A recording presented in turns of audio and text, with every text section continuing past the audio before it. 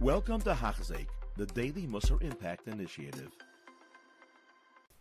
And we continue learning Hachzik Mesilas Yesharim, the final few days. Incredible. Everyone learning an entire Sefer of Mesilas Yesharim, an accomplishment. How many people in the world start Mesilas Yesharim again and again? But how many people are zeichet to learn through the entire thing?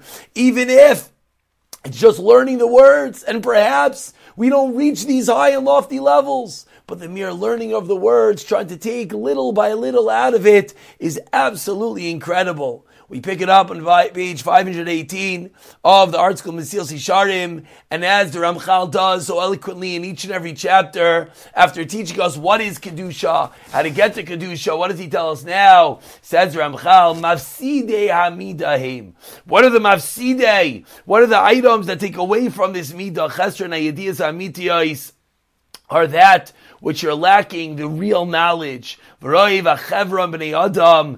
when you're excessively associated with people, with materialism, because the physicalities, the chamrius, the material item of life, is what it attracts to its own mint, to chamrius, to physicalities, to other materialism.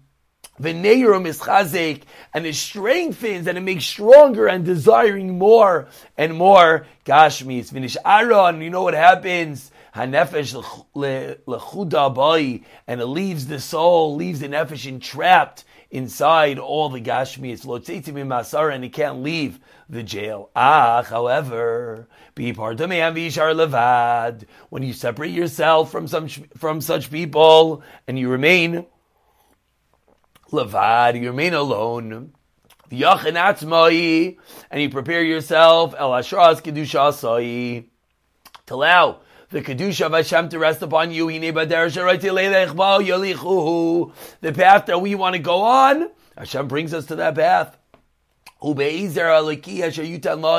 And there's going to be a heavenly assistance will be given to such a person to skaber nafshay bai. Now the opposite, now your nefesh will be strengthened within you, v'tanatzeach as gufnayis, as agufaniyos, and you're going to conquer your physicalities. V'tidbak v'kedushasa, and you're going to cleave and connect with kedusha, yisbarach v'sushlam bai.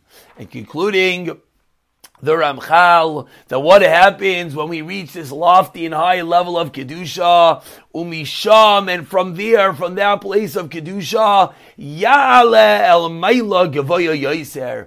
Once you're there, it catapults itself, it elevates on its own to where? To the next rungs, which Ramchal is not going to even discuss, because these are gifts from Hashem, which is Ruach HaKodesh, Shetvar Tegia Haskalasa Elias Mala Mechoika Inoishi. Why? Because your intellect at this point is higher than the limits of human capability. And then, and you're